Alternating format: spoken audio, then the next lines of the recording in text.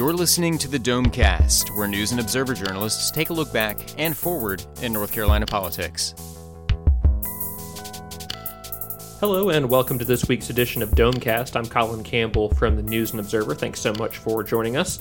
Another busy week in North Carolina politics. You'd like to think that August would be a not-so-busy month, what with most people being on vacation or getting ready to send the kids back to school, but it doesn't seem that way for us as the presidential and other campaigns continue to heat up and the courts continue to give us a long list of rulings of different sorts. So we're going to talk about some of the campaign ads in our second segment, along with some other developments that sort of dovetail into the governor's race with coal ash issues and some state employees who are on their way out the door, frustrated how things are going in terms of regulations. But we're going to start out talking about the big ruling of the week, which was the court throwing out the legislative districts that were drawn several years back and accused of gerrymandering to favor Republicans. Lynn Bonner from the NNO was covering that. Lynn, tell us a little about the ruling and what's going to happen next. Yeah, I guess instead of headliner of the week, we can have ruling of the week.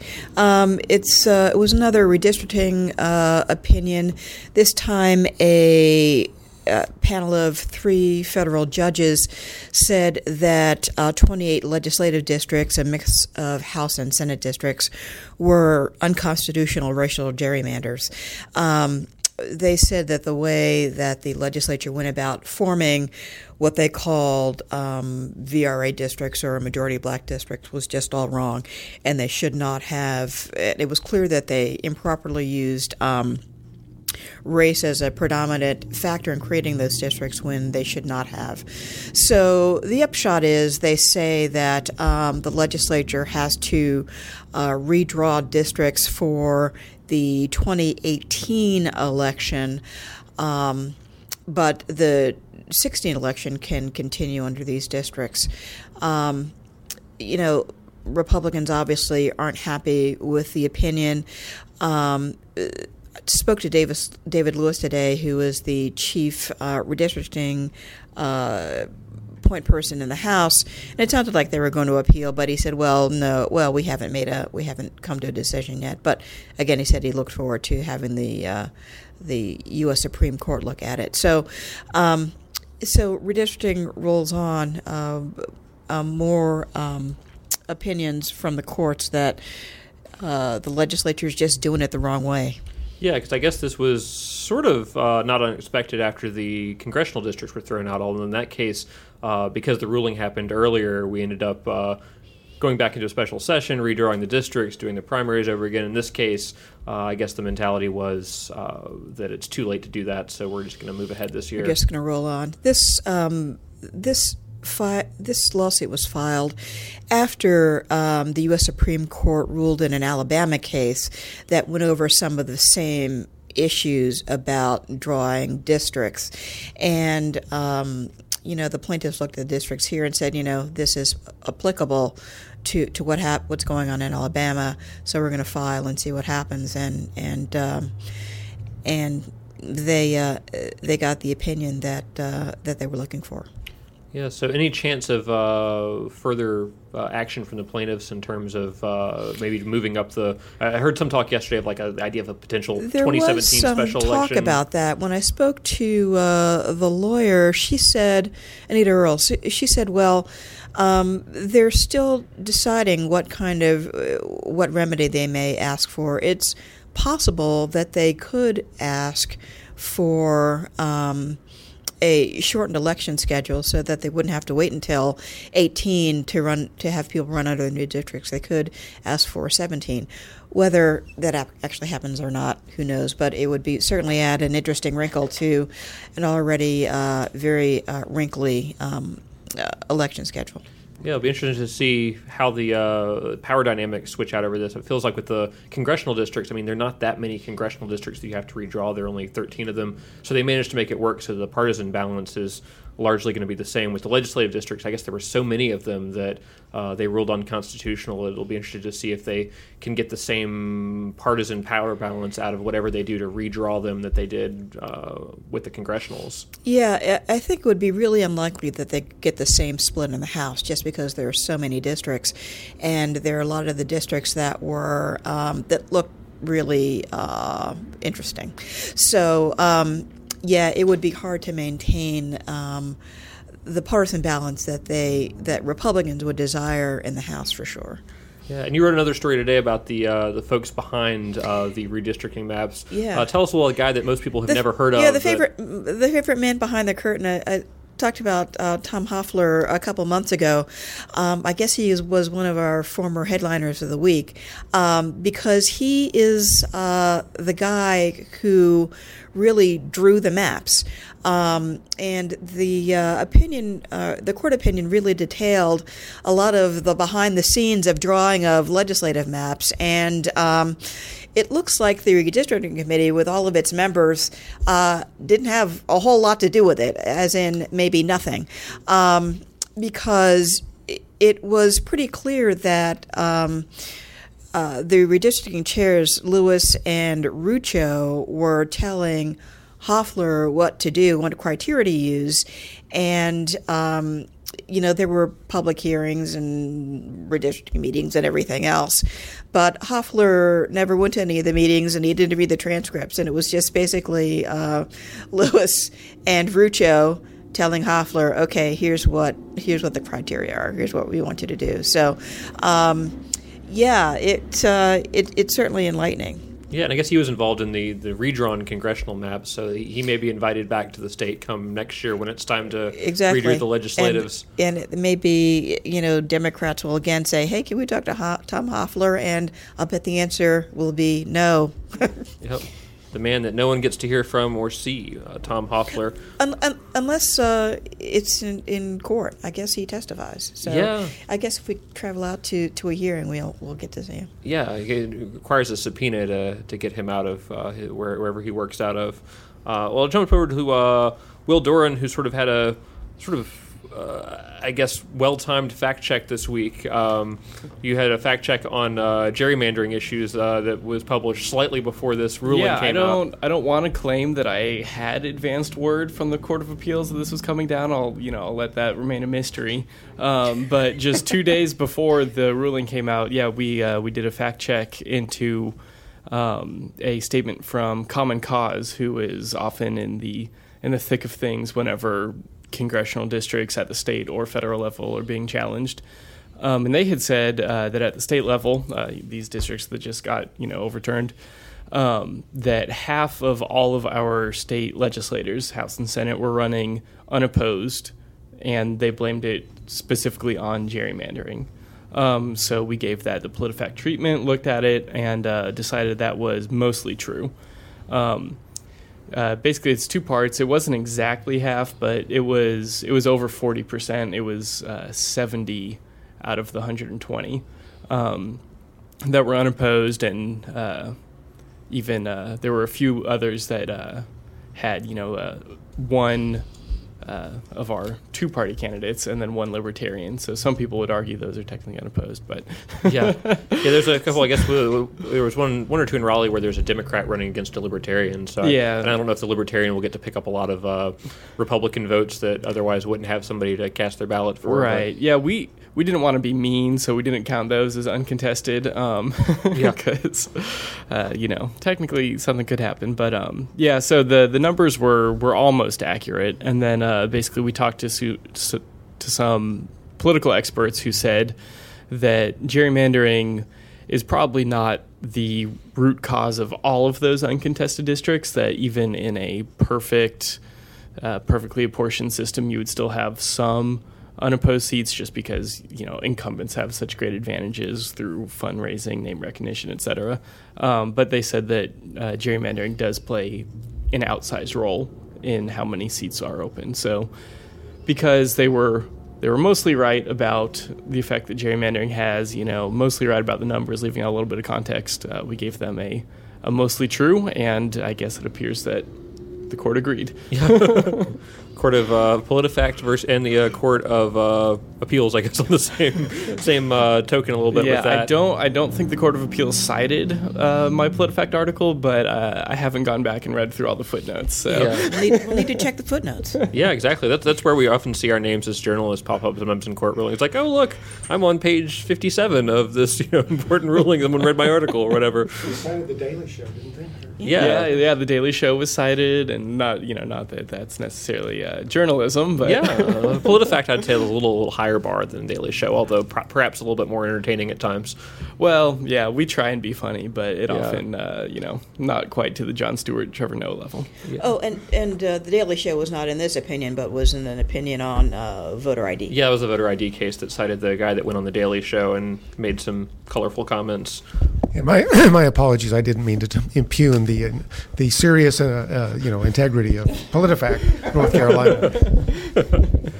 Well, lastly, I just wanted to note, sort of previewing a story I've got coming out in Sunday's paper that, despite the talk of gerrymandering, there are some well-contested legislative races this year that will continue to march on without being thrown out and rescheduled as a separate election. And a lot of them are here in Wake County, where there's a number of Republican-held seats that have, over the last couple cycles, drawn some pretty fierce competition. The result is not a whole lot of turnover, but certainly makes for interesting elections. And we'll jump into that, as well as a couple of races that were close 2 years ago that, based on the fundraising numbers we've seen from the opposing candidates, that the opposing parties, both the Republicans and Democrats, don't seem to be putting a whole lot of resources in, those being the John Alexander Senate seat, which was a kind of a nail-biter with a Democrat last year, isn't getting a whole lot of attention this year, and the same goes for Representative Gail Adcock's seat out in Cary,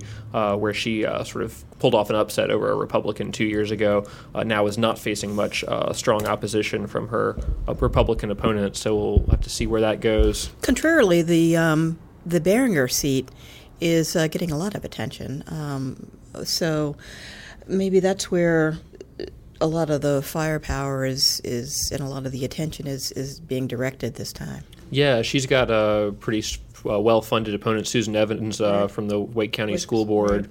And I don't think Beringer has had that strong of an opposition for the last couple cycles. No, she didn't. She didn't last time, and I don't think the time before, right? Yeah.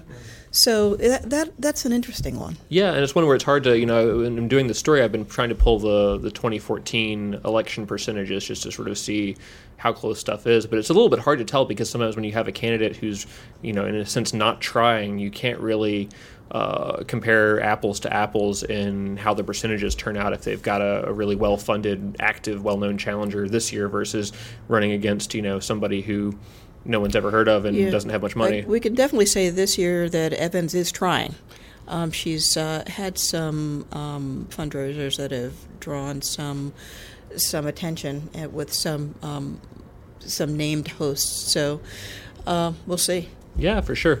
I would also say, though, that Beringer is part of the inner circle in the Senate. She's really kind of got a comfortable spot there, working on some of the, economic tax kinds of stuff. I mean, so I would assume she'd get a fair amount of financial backing from Berger, wouldn't she? Yeah, and you're seeing a lot of that for in advertising for the Senate Republican candidates, which is a sidebar to the story I'm writing that Lynn was working on this week. So look for that Sunday to figure out who's behind these ads that you might have been seeing during the Olympics that tout some of the Senate Republicans and their role in teacher raises this year. So look for that. We're going to take a quick break, and we'll be back to talk about some campaign ads, which sort of dovetails with this segment a little bit, and some other developments this week, so stay with us.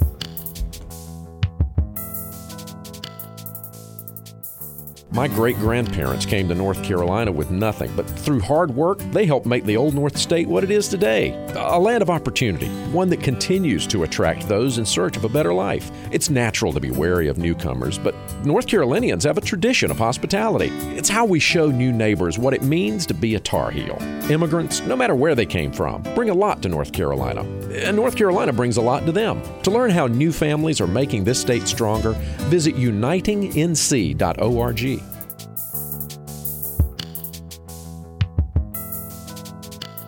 And welcome back to this week's edition of Domecast. I'm Colin Campbell from the News and Observer. We're going to talk now about some developments in the coal ash regulatory world. The saga continues with the toxicologist Ken Rudo and others in the Department of Environmental Quality. Craig's been covering all that. Craig, tell us a little about the developments this week. What's new? Well, it really has kind of gotten messier, and it's kind of blossomed into more of a controversy, more of a problem for the governor, I think. We had Ken Rudo, the state toxicologist, was one of many scientists who testified that they had concerns about rescinding do not drink notices to people who live near coal ash ponds and have private wells. He last week, or in his testimony, kind of delivered the issue at the governor's doorstep by saying the governor's office had summoned him to discuss their concerns. That got the McCrory administration to kind of wheel on Rudo real quickly and sort of discredit him, say he was just acting on his own, this lone wolf, and just kind of working on his own. Well, that prompted, really kind of surprisingly, one of his bosses, Dr. Megan Davies, the state epidemiologist, to resign. And she said that basically what they were doing was maligning the entire public health system. They were, in her letter of resignation, she said the administration was misleading the public, and she could no longer work there. I talked to her yesterday on the phone. She kind of picked up that theme and said this whole attack on Rudo undermines public confidence in public health. Like, if you think that these, you get a quarantine order or a do not drink order or something, say a Zika outbreak or something, and if you think it's just some nut bureaucrat up in Raleigh coming up with this stuff on his own, then you're going to be less likely to take it seriously. And she said she thinks that's a real threat, a real concern. So that's where we are now. It's just kind of expanded. It's into much more of a political story than it probably was a couple of weeks ago. Yeah, so what's McCrory saying all this? Is he does this raise an alarm bell for him at a certain point when more of the people involved in regulations jump on board with this? I think it does, and I think he recognized that. Last week when they went on the offensive against Rudo, that, I think, you could argue it backfired in some ways. This week, what the governor had to say about Megan Davies is she's a good person, we respect her, we just disagree with her, and he was really kind of soft-pedaling that, perhaps seeing that was not a good tactic. Yeah, there's no 9:30 p.m. press conference this week about her departure. Right. So, and in a way it is just about disagreements among scientists, although I'm not sure which scientist the governor is listening to, because the state scientists were saying pretty clearly they had concerns about this. Yeah, so is this going to end up at an election issue? Does this sort of feed in again to that whole coal ash narrative that's out there? Yeah. I keep thinking of when the Dan River spill first happened, there was one of the environmental groups put out a TV ad with the governor's hands supposedly covered with coal ash, and they didn't think that was very funny in the governor's office, but that's kind of been the theme ever since. And I remember the governor objected at the time, saying, well, like they're practically saying I'm out there with a shovel, digging a hole in the coal ash ponds, as a joke. But it's just dogged him this whole way. The image of him and his former employer of a very long time, Duke Energy. The Dan River spill unleashed a cascade of events that have continued to pursue him, kind of dog him, all along the way. Yeah, and I guess his point is that he's trying to get all the information out there to the affected people, but is there a sense that you can, are the documents and studies that have been done, is there a way to release those to the people who are affected by this drinking water that they can actually understand, or would it really have to be a ruling by somebody at the state, whether it's Rudo or somebody with a different opinion? Yeah, it gets confusing. As I understand it, it's hard for them just to do individual risk assessments, although they do that. But it's more, there's so many of them, there's like 400 people involved. They've got to kind of have a more general warning. And it's very complicated. It's very confusing. And you start talking about the science of it all, and it's hard to sort out who's right or who's wrong. It's, as Megan Davies told me, it gets to more of a policy question than a science question at one point. Like if you have a risk of getting cancer, if it's of like 1 in 500, that's pretty bad. Everybody knows you want to deal with that. 1 in 1,000, sure. 1 in 1,000,000. At that point, you start thinking, well, what are people comfortable with? This is a policy question, not so much a question that science can answer. Right now, we're talking about very low levels. It's just the people are worried about that. And then you have Flint, Michigan in the background. People there's just heightened awareness of water and trusting your regulators. Yeah, and that's the challenge, is how to parse through this information and what really constitutes a risk. I know where I live, I'm on a communal well system, so every year I get this report in the mail from, I assume it's required by the state that they send this out with the well testing results. Yeah. And I look at it and I'm like, well, I think this means my water's good, but I don't really know for sure. Yeah. And I figure, if you send out that kind of stuff, it is really hard for people to tell, what should I do? Do I really have a problem here, or is this just... And what the governor wanted to do was, along with these notices last year that were sent out, do not drink, include a sentence or two that says these wells meet federal safe drinking water standards. But the problem the scientists had is that it's contradictory. They weren't comfortable. Their own numbers found there's a big gap. The feds are saying it's like, okay, up to 100 parts per billion. Is that right? Yeah. Billion or million? I think so, yeah. Billion maybe. That sounds right. Yeah, billion. Thanks, Lynn, the scientist. But what Ken Rudo came up with was 0.07 parts per billion, which is a health screening level that's different than the EPA standard, which has been through the hearing process.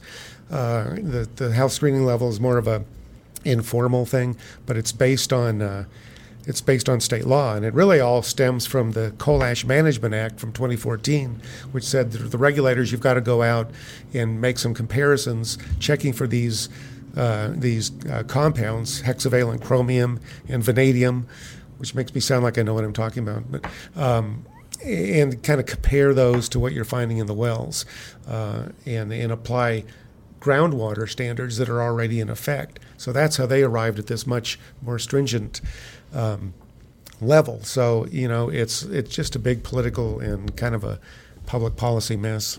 But your pronunciations are beautiful. Oh, thank you. All right. Well, we will get more into that probably next week, because I feel like that issue is not going to stop. Thanks, Craig, for that. We also want to talk a little about the campaign trail this week. We had another pair of visits from Donald Trump himself in Wilmington and Fayetteville.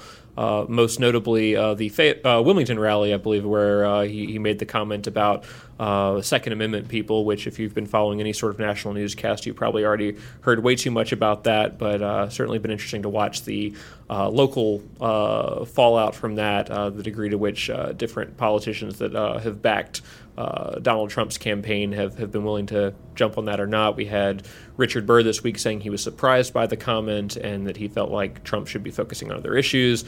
And then we had Governor Pat McCrory and Lieutenant Governor Dan Forest, who said they basically saw no problem with it, that they supported Trump's interpretation that it was about voting and not about going out and shooting somebody.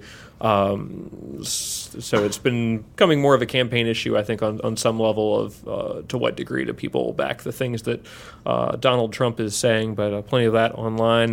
We had a lot of campaign ads coming out this week, and one of them in the presidential race. Will, you fact-checked this ad that the National Rifle Association came out with. Tell us a little about that. Yes. Speaking of Second Amendment people, per Donald Trump, I've had some interactions with them today after the fact-check. None violent. Some disagreed with the fact check, but we looked at this NRA ad. They accepted when the ruling happened, there was nothing they could do. Yeah, and this is to back up for a second. The NRA, the day after Donald Trump's Second Amendment people comment, announced a $3 million ad buy here in North Carolina, saying that it was one of 4 key states that they're running this ad in, that basically attacks Hillary Clinton's basically kind of elitist hypocrisy, as I believe the NRA put it, and also her stance on guns, and says that she does not believe in your right to keep a gun at home for self-defense.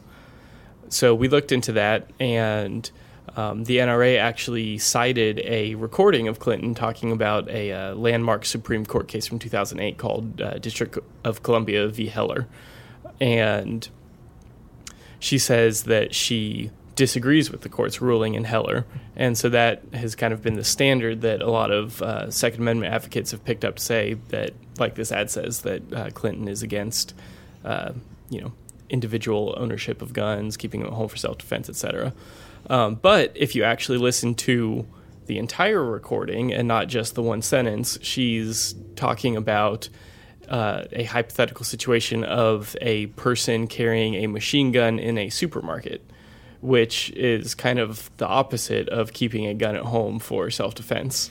And digging into this a little further, I found actually an amicus brief that the George W. Bush administration had written, in which they cite those exact same concerns, that the Heller case could possibly lift some of the restrictions in the National Firearms Act, which regulate people being able to purchase machine guns, and could also lift some of the government's ability to restrict carrying weapons in public. So, as I wrote in the article, liberals might not like to hear it, and conservatives might not like to hear it. I don't think anyone would be happy, but basically Clinton's position on this is very similar to what the Bush administration had said. So because the statements were taken very out of context, and she was talking about a very specific granular part of the ruling, not that she doesn't believe in the Second Amendment, that the ad was false. Okay, so you went fully in the false camp. We went fully in the false. We did not give it a pants on fire. We didn't think that it was ridiculous, because Clinton certainly has been tepid on the Second Amendment at times, and she's said some things that have concerned people about gun buyback programs and things like that. So we didn't think it was a ridiculous claim to make, but there's not really any truth to it. So didn't earn the pants on fire, but it got the false. Yeah. Well, there's still a few months left in the election season if you want to get out there for your pants on fire. And we're going to have quite a lot of ads. I actually saw today a reporter from The Hill, which is a national publication, sent out a tweet with numbers for political ad spending just this week in North Carolina. And obviously it's the Olympics. Lots of people are watching TV. But just in this week, Hillary Clinton's team has spent $350,000 in North Carolina, and two Democratic super PACs or advocacy groups, something, have spent about $900,000. So that's $1.2 million in the Democratic presidential race. And then the NRA, with this new ad that I fact check, and another conservative group have spent about $300,000 or $400,000. So meanwhile, we've got nothing from the Trump campaign directly, right? I mean, obviously, an NRA thing against Hillary is going to benefit Trump. Literally $0 spent on ads from the Trump campaign, and about almost 1 million more total Democrat versus Republican. And it obviously, as the NRA themselves said, North Carolina is a key battleground state, and we're going to see the effects of these ads probably trickling down to other races down the ballot. We saw the poll today, that said Deborah Ross was leading Richard Burr in the polls for the first time, which I think surprised a lot of people. Yeah, and that's a race that really hasn't gotten into ads yet, but I know we're going to get a lot of them, particularly the more that race is considered a toss-up. I don't think I've seen a single ad on that, but I think it's just kind of the trickle-down economics, if you will, of the presidential race that's, kind of...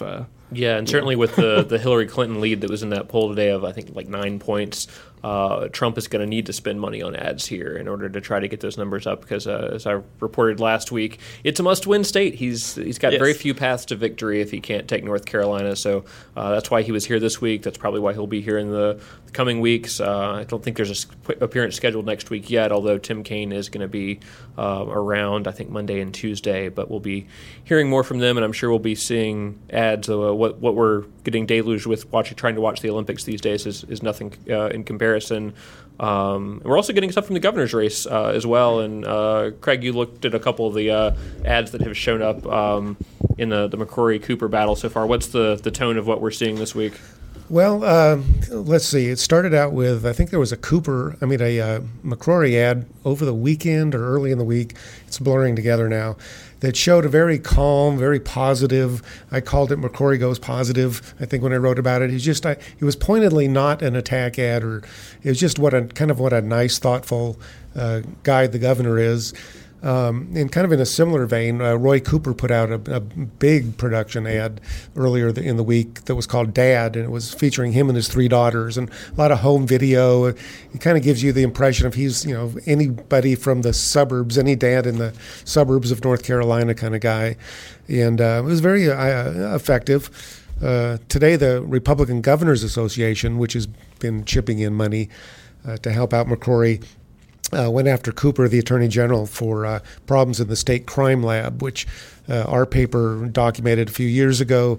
The ad was a little misleading in that it said that that Cooper let things get so bad that General Assembly had to take it away from him. But most of this happened before Cooper was in office, and Cooper did in fact initiate an audit to kind of respond to the issues.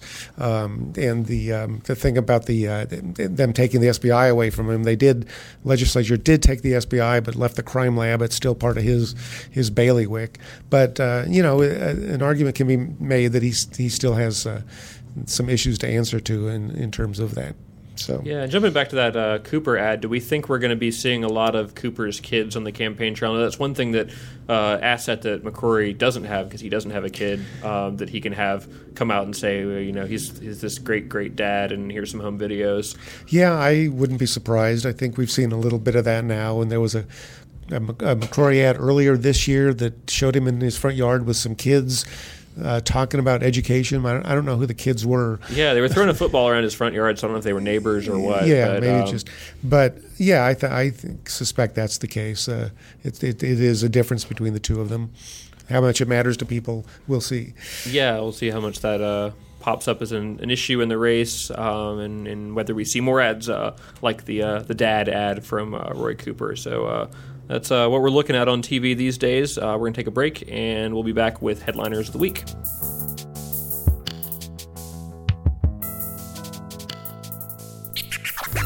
Who is your headliner of the week? Who is your headliner of the week? Who is your headliner of the week? Headliner of the week. Yes, indeed, it is time for Headliners of the Week, the segment where we take what we think are the biggest newsmakers of the week and argue for which one should be the top of the pile. And we've got 3 of our panelists here to make their case for who should be the headliner. And we'll start off with Craig Jarvis. Craig, who's your headliner of the week? Well, it wasn't a big headline, but Wake County Superior Court Judge Michael Morgan is presiding over a state voter ID lawsuit. And the Civitas Institute challenged him a few weeks ago, said that he should have recused himself from that case because he's also a candidate for state Supreme Court, and that gets complicated. Morgan said that before he ever filed for candidacy, he checked with the Judicial Standards Commission to make sure it wasn't a problem in some way. Did he need to recuse himself? and was advised that it was not. So he read a statement in a status hearing this week on that issue, on the trial. And just read a statement at the beginning saying he had no intention of recusing himself, wouldn't even name the office he was running for or that he was running for an office. He just said an unnamed publication brought up an issue with a pursuit of mine. So a pursuit. I just have a pursuit, running for a statewide office. He didn't want to give undue publicity or be perceived as campaigning from the bench. All right, so Judge Mike Morgan in the hat for Headliner of the Week, running for the Supreme Court seat against Bob Edmonds, who I should mention I've had to give an apology to this week because I actually don't know my members of the Supreme Court very well. I was convinced that Edmonds had been at a Trump rally, had mentioned that in the story, and it turned out it was not Edmonds at the Trump rally. It was Mark Martin, who is also a justice on the Supreme Court. So it's one of those civics lessons we all need to brush up on our Supreme Court knowledge. But anyway, jumping next to Lynn Bonner from the News and Observer. Lynn, who's your Headliner of the Week pick this week? And speaking of coal ash, I'm going to pick Dr. Megan Davies, who had a drop-the-mic moment this week when she resigned as state epidemiologist over the whole coal ash issue and the warning letters. She wrote a very strong resignation letter that said the department and the administration were misinforming the public. I think it made us all wake up. So I'm going to pick Dr. Davies as my headliner. All right, Megan Davies for her mic drop moment in the coal ash saga in the hopper for headliner. Thanks, Lynn, for that. And lastly, we'll go to Will Doran. Will, who's your headliner of the week? Yes, I'm going to stay away from the lofty halls of the judicial and executive branches and instead nominate Twitter trolls in a shameless ploy for victory here. Colin, you actually wrote a story about Twitter trolls. This is a new strategy for headliner. Pick the headline written by the host. Well, I don't need to tell you, but trolling is at an all-time high on Twitter, or maybe it's always been at an all-time high. It does feel like it's ramped up recently. Yeah, and it might just be 2016 has been a crazy year, but you've got these politicians who, some would argue should be responsive to fellow politicians, their constituents, members of the public, etc., but who have gone on blocking sprees rather than interacting with critics. And as journalists, we get a lot of critics and trolls as well. Yeah, I had to block a couple people last night because they were sending me a long string of insults because they didn't like my article. Like, this feels vaguely hypocritical, having written the story, but I also don't want to be insulted. So, well, just don't tweet the link out to this podcast, and no one will know. Yeah, exactly. But yeah, so that is my headliner of the week. They're around every week, but they're making the headlines this week. And also, our colleague Josh Schaefer wrote a related article too about blocking people on Facebook as well. Yeah, so it was a great column about the degree to which people sort of have to tune out their politically active relatives' rants in this election year. So 2 stories worth reading and then sharing with your Facebook and Twitter followers and hoping you don't get blocked over it. Maybe just talk about it in person. I think people are a lot nicer in person than they are I do find online. That's the case, and certainly the less anonymity that's available, the nicer people tend to be. So Twitter trolls in the hat for headliner, along with Megan Davies, the state epidemiologist, and Judge Mike Morgan, the candidate for Supreme Court, and also active judge in various things. Well, I have to admit, I'm trying to put aside my media bias towards myself here. So I'm not going to pick Twitter trolls as much as I really want to, because that was the story I was working on a good chunk of the week. People of the year, so don't worry, Colin. Yeah. Headliner of the year, Twitter trolls. But I'll have to go with Lynn Bonner's pick this week for Megan Davies. It's not every day that you see a major figure in state government so very publicly quit their job and point to some serious concerns about public health issues. So for that particular act, we will make her the headliner of the week this week. And that's all the time we've got for Domecast. Thanks so much for tuning in with us. We'll talk to you again next week. You've been listening to the Domecast, a production of the News and Observer and the Insider State Government News Service. You can keep up with the conversation by reading Under the Dome in the daily print edition or online at newsobserver.com. The Insider is found online at ncinsider.com.